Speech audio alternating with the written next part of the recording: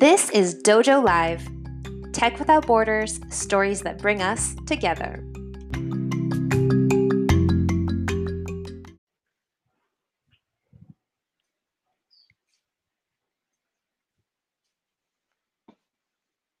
Good afternoon, everyone. This is Tulio Suragusa with Dojo Live. Today is Wednesday, July 15th, 2020, tax day for those of you who haven't filed. How fun. Welcome to the show. I'm broadcasting from Los Angeles, and I am joined today by my co-host and co-producer, Carlos Ponce from just outside Mexico City. Welcome, Carlos. Here we go. One more time. One more time, Tulio. Thank you. And today we have a guest, Reed Blackman, who is the founder and CEO of Virtue. Hi, Reed. Pleasure to have you on the show. Reed is dialing in from Brooklyn, New York. Tell us about yourself a little bit. Love to get the audience to learn about who Reed is. Yeah, sure. First of all, thanks for having me. Really appreciate it. I'm looking forward to the conversation. So my name is Reed Blackman. I'm the founder and CEO of a company called Virtue. It's an ethics consultancy. So a little bit about myself. My main background is in philosophy. So I was a philosophy professor for a decade prior to leaving academia, leaving the ivory tower, and starting an ethics consultancy. What I really care about is ethics, helping people infuse ethics into their businesses, into operations, into product development, and that sort of thing. Interesting. Well, welcome to the show. We're looking forward to having this conversation. I'm sure you've already had a slew of philosophers on your show. I mean, aren't we all? But Yeah. no, but we love hearing from academia, ex-academia, because you bring an aspect of things that sometimes we haven't thought of, and that's Sure. valuable, right? But tell us about Virtue. What does the company do? What gave birth to this idea? Please give us a little background on the company. Yeah, sure. So the company itself is about operationalizing ethics, especially operationalizing digital ethical risk mitigation. So a lot of companies are they're gathering mass troves of data. They're using that data often to train their machine learning algorithms. And there are all sorts of well-documented ethical and reputational risks that people are familiar with, right? Privacy violations, black box algorithms, discriminatory algorithms, and so on and so forth. There's lots of problems, right? So the thing is that most people, not non-culpably, don't have a very firm grip on how to think about ethics in a business context. How do you systematically identify those ethical risks? And then how do you go about systematically mitigating them? And so that's where someone like me comes in. I've been thinking about researching, publishing, teaching on ethics for 20 years. And so we can come in and create a digital ethics program and then scale that throughout the organization. Yeah, I'm looking forward to learning more. I love the comment you made. You know, sometimes people don't necessarily follow ethics, not of the fault of their own or on purpose. I'd love to learn a little bit more about that. But why don't we just go right into it? Yeah. Carlos, what's the topic that Reed has chosen today? Let's go right into the conversation, see where this takes us. Absolutely, Tulio. Thank you so much, and thanks, Reed, for being here. Today, Tulio, we're going to be speaking about operationalizing data and AI ethics, and we're going to be answering the question of how does ethical data or AI mitigate risk and create efficiency. So, Reed, tell us about this. Why did you choose this particular topic, and why did you think it was relevant for today's show? So it's the thing that I care about the most, and it's the thing that led me to leave academia. So, I said I was in academia for 20 years, quite a long time, professor for 10 of those years. Before that, of course, I was a grad student and an undergrad. And what made me leave academia was seeing companies doing all sorts of unethical things, sometimes intentionally, sometimes unintentionally, and knowing that it matters to their businesses that they're doing these things. This first, became obvious when Cambridge Analytica broke out, right? And we had #DeleteFacebook. And then there are other kinds of social movements, most obviously Black Lives Matter, the Me Too movement.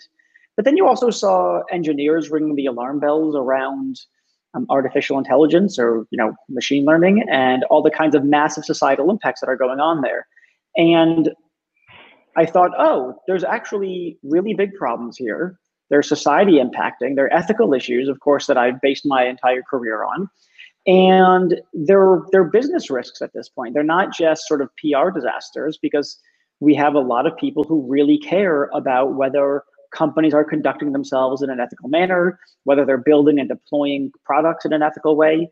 And that's somewhere where I thought I could help. So, and then it turns out to, not quite to my surprise, but to my happiness, that ethics runs really deep with a lot of people. They almost surprisingly, they care about it a lot. And I think people don't really know how to take that concern and drive it into their business operations. And so I think that's the place where I can help. And so that's why, you asked what do I like to talk about? That's the kind of thing that I like to talk about. One, because I think it speaks to a need and a desire that individuals and businesses have, and it speaks to my expertise. Excellent.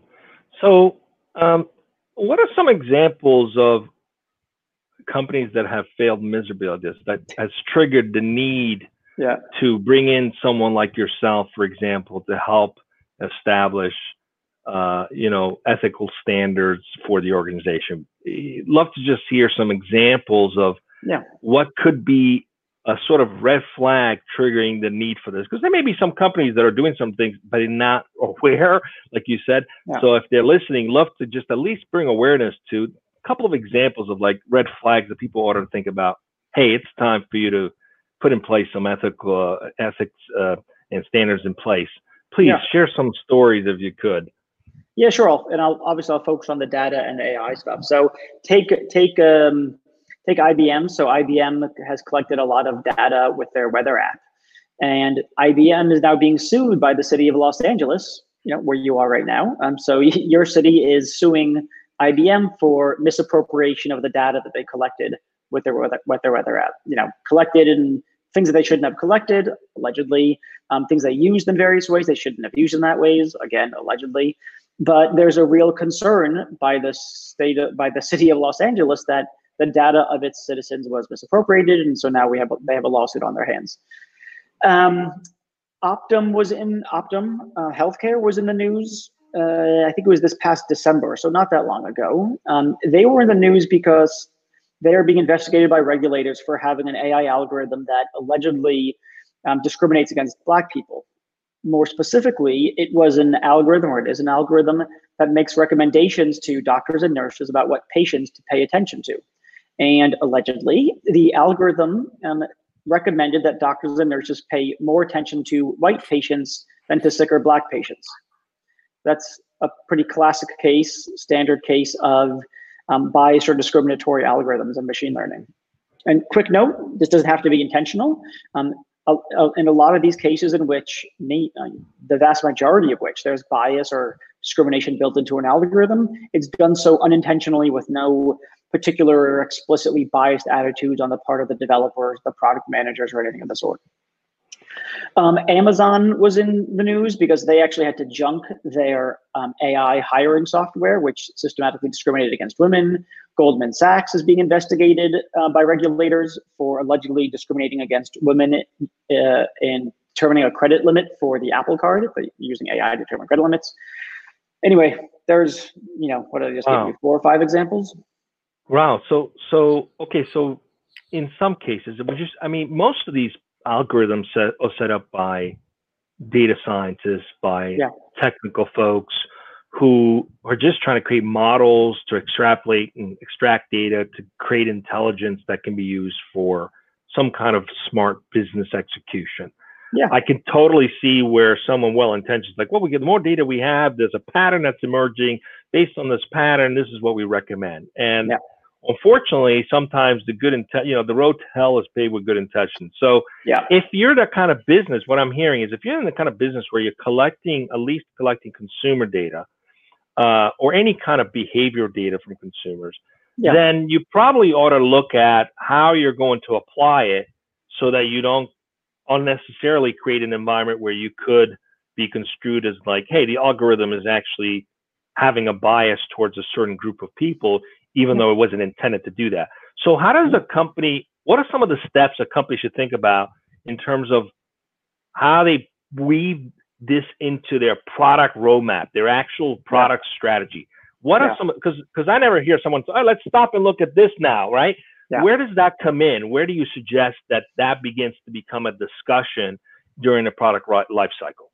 Yeah, so great question. Really, really great question. And I'll say why it's such a great question, because it immediately reveals why the standard approach to these issues doesn't work. So you take, for instance, a lot of the big tech companies. The first thing that they did, Google, for example, they came out with their AI ethics principles, and there are loads of these principles all around. We're for fairness, we're for accountability, we're for transparency, blah, blah, blah. But these principles, because they're so vague, they don't get operationalized. They don't get built into workflow for product developers. And so your question is exactly the right one. It's the question that most of the tech community has failed to ask. They're beginning to, I can say more about this if you like, they're beginning to sort of catch on to this and figure out, trying to work on how to operationalize these things, but it's still very early days.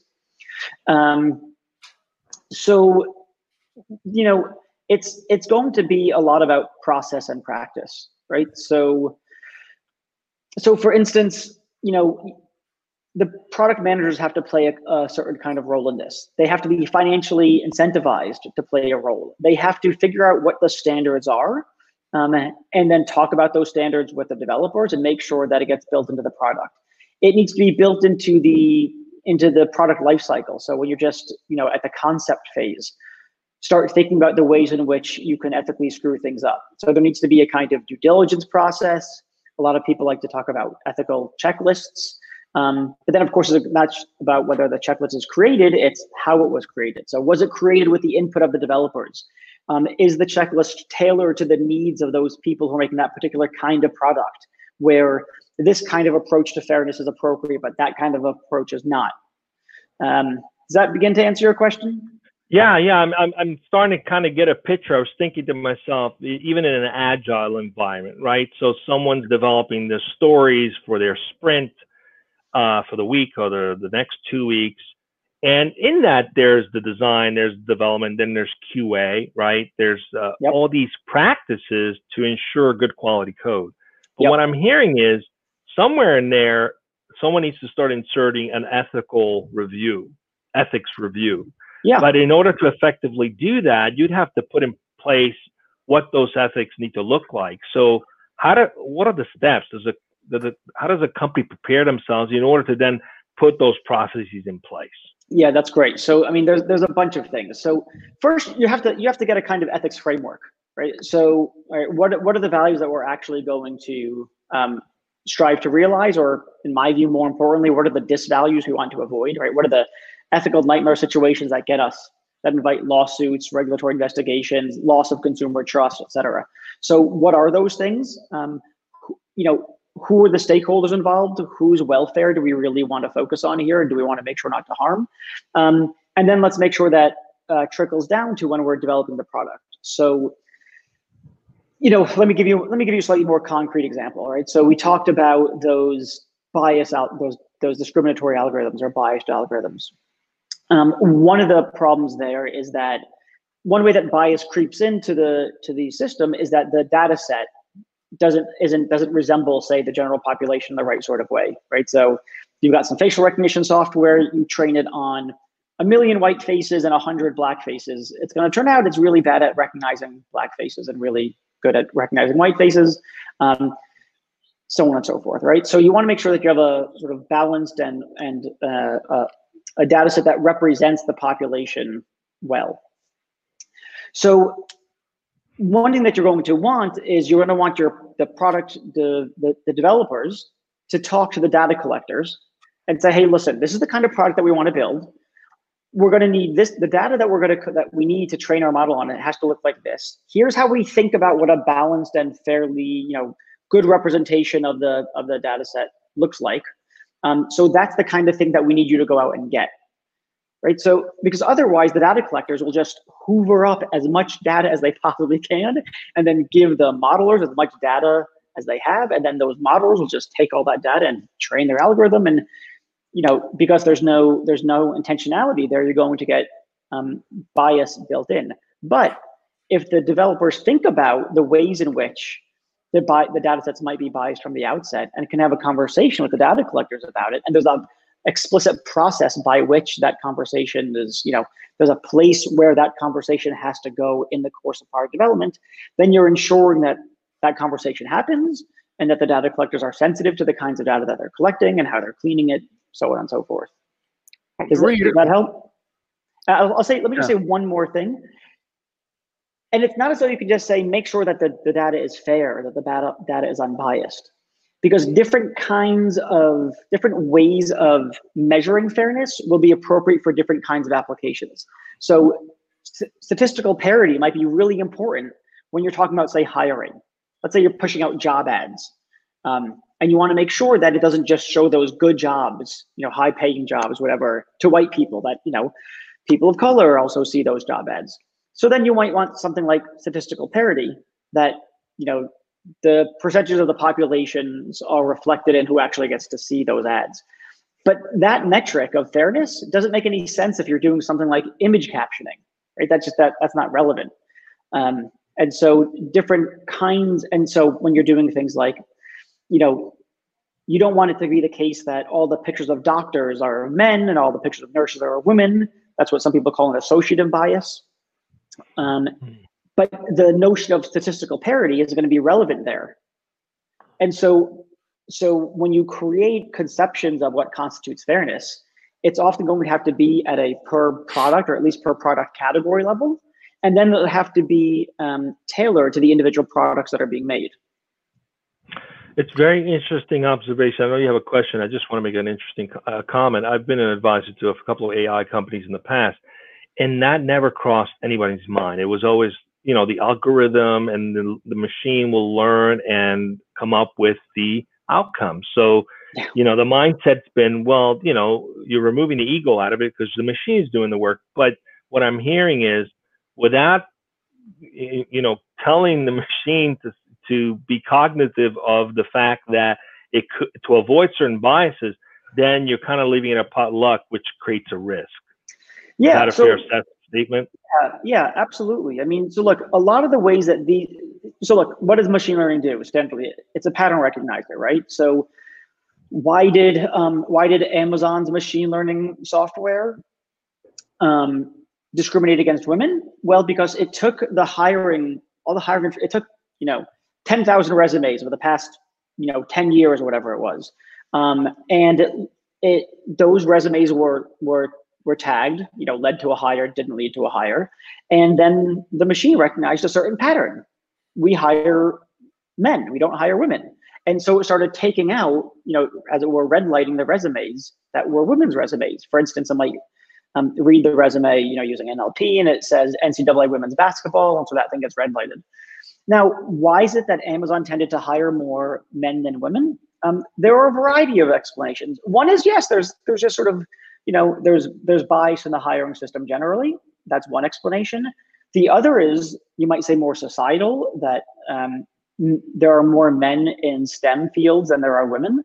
And so there's going to be a lot more men in the pool of candidates. And so, of course, more men are going to get hired. But the algorithm just interprets that as, the thing that we do is hire more men than women, or we don't really hire women, we hire men. So that's just some bias in the data set that gets unintentionally reflected in the model. And then there's a question about, okay, well, what's the strategy for mitigating the risk? Do we now do we want to reassess our data set? Do we want to reassess our model? Do we want to change the objective function? What's the thing that we should do to mitigate those biases? And now you need a process by which the potential strategies are identified, the various probabilities of effectiveness and the cost of those strategies is assessed, and then a decision is made about which strategy to pursue. And that gets handed back to the developers to say, okay, here's how you should go about mitigating those biases. Reid, I got a question, and this is more of an personal education nature for me, because I haven't been like Tulio. Tulio's been around for forever, like more than 3 decades in technology, and I haven't. So my question is this: ever since you've been in business with Virtue, and I understand that your focus is helping companies integrating ethics in the development and deployment of even emerging technology. In this context, along the journey that you've taken, have you ever seen any kind of product that was intended to be deployed and had to be stopped stone cold because there was some issue with it's the ethics and everything, pretty much everything that you're talking about, for any reason whatsoever. You don't have to say any brands or names, but specific things that happened as an anecdotally that you can share with us and with the audience, so that we can be on the lookout. Yeah, my grandmother used to say, "Reveal the sin, not the sinner." Exactly. Right. Exactly. I mean, so look, usually if someone is working with me, then they already have a sense that there is something going on, right? It's usually, we're aware of these risks. We started to see these risks. We've seen people raising questions about it. The engineers are raising concerns, and so of course I've seen certain things come along. Usually when I get involved, sometimes I get involved at the product level. That certainly happens, where I'll help them work through product development and deployment. What best practices are for deployment, and also, hey, what are the features that you should or should not include in here from an ethics perspective, and what are the ways that you can more responsibly develop this product, say train the model. So that happens. A lot of times when I get involved, though, it's more along the lines of, we don't know what we don't know. We're collecting a ton of data. We are building machine learning applications, models, and we've had these ethics issues sort of pop up here and there, and frankly we don't have a way of attacking that problem. So we want to go about doing it systematically. How do we build out a data ethics risk program? And that's where I come in. So because I'm not standardly embedded in a team or embedded in a company deeply, it's not that I see someone pull the cord on some particular product. Okay. But that's going on for sure. Interesting. I mean, it sounds to me that VCs or investors probably have that question in their checklist, in their due diligence checklist. If you're investing in an AI company or a company that's, it sounds to me that would be appropriate to begin to ask those questions. Do you have an ethics standard? How are you going to handle this? Because the last thing you want to do is invest in a company that has a lot of promise. The data works, the algorithm works, but the outcomes reveal something that causes a lawsuit and unintentionally causes bias, which could have been avoided by simply having a question that says, what's your standard? And if you don't have one, let's put one in place to avoid that from happening. Yeah. How many companies are proactively doing that? Are VCs proactively doing that? Are you seeing that pattern, or is that something like it's early days and this is part of the educational process to bring awareness to this issue? Yeah, great question. So I don't think VCs are doing this. I think they ought to. They should, for purely self-interest reasons. To your point, they don't want their investment blowing up. One suspects that if there had been a proper ethical due diligence, if SoftBank had done a proper ethical due diligence, they wouldn't have wound up with a bomb on their hands. But they're not. Partly that might be because they're risk takers by nature, right? Venture capitalists are into the risk game. And on the other side of the coin, the startups, they're not incentivized to do it either. They're incentivized to develop an MVP and start getting enterprise clients as soon as possible, in part to satisfy those investors, right? So it's harder in the startup world. I've worked with startups, but they don't always have the budget for it, and the VCs are not pushing it. The places where we're seeing a lot of action is actually the big tech companies, unsurprisingly. So Microsoft is probably the most aggressive on this. They've got a number of departments within that are working on both research. They're doing research on operationalizing AI ethics, data ethics, etc. They're working on, and they actually have practitioners who are working on operationalizing it. I think it's still early there, but at least they have, they have like one department called the Ethics and Society Division, and I think they have something like 24 people working there. Facebook recently set up a responsible innovation program. Recently, less than a year, but from what I understand, and I know the people who are running it, they're doing a lot of hiring and they're trying to be very active on this. Twitter is getting into the game.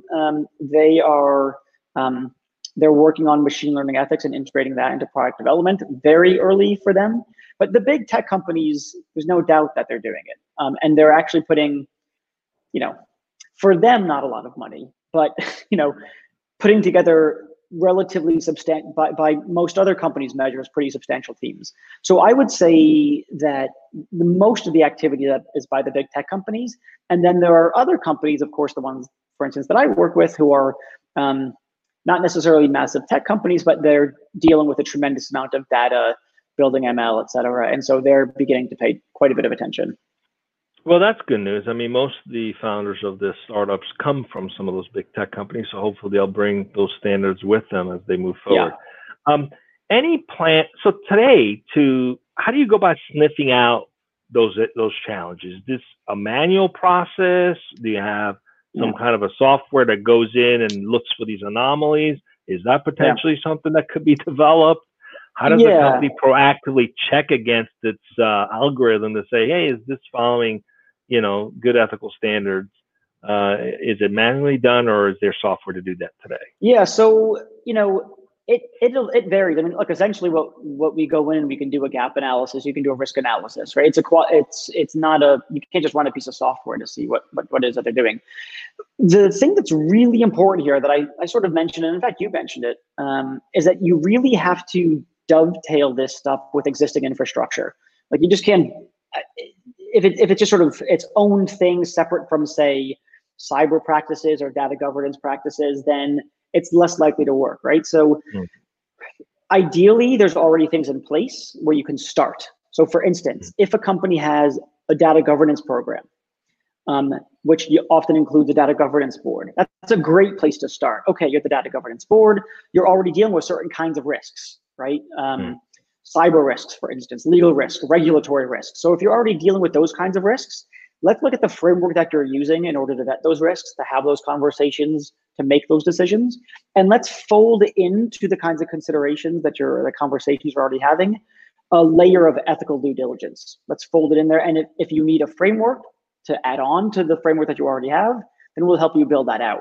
And once that's built out, then you can see, okay, let's do a sort of gap analysis or risk analysis of where we need to infuse this ethics framework, and then build a strategic roadmap and start executing on it.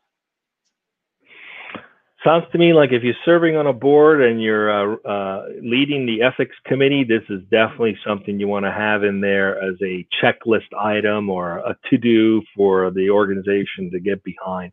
We're coming up on time, Reed. It's been great. It's been very educational. I certainly got a lot out of it, and it made me realize, if you ever build an AI company, this is definitely something to put in place to do the right thing from the get-go. So we're coming up on time.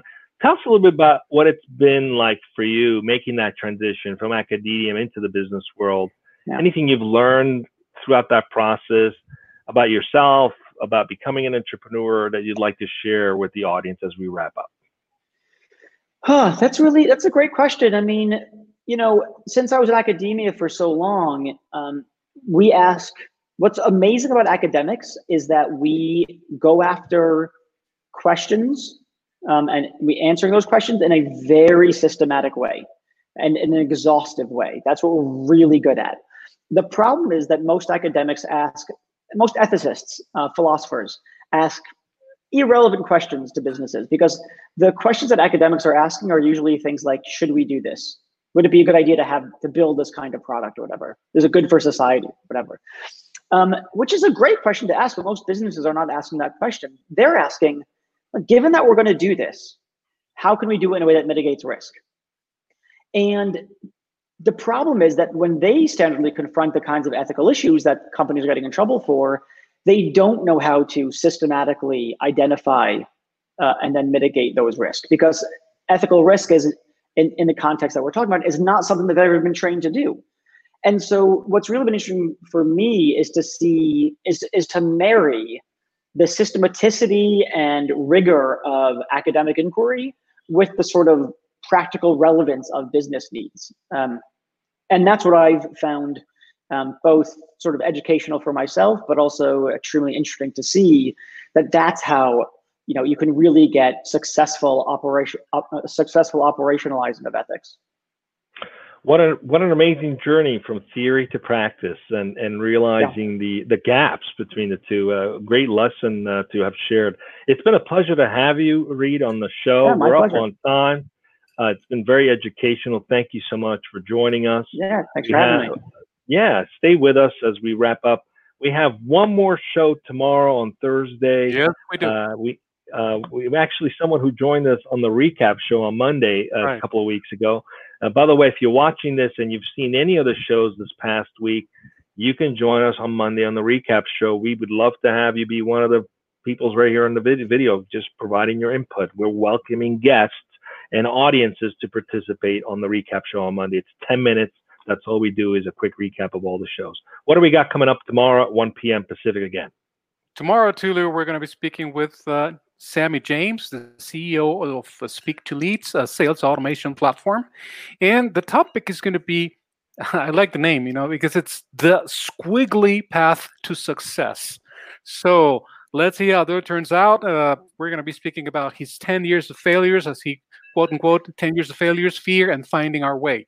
So that's tomorrow. And also, of course, as Tulio mentioned, Monday, we're going to be recapping this conversation with Reed, and the one from yesterday and the one from tomorrow. So join us on Monday at 1 p.m. Pacific, right here, Dojo Live. Thanks, everyone. Stay safe. Thank you. Thanks so much.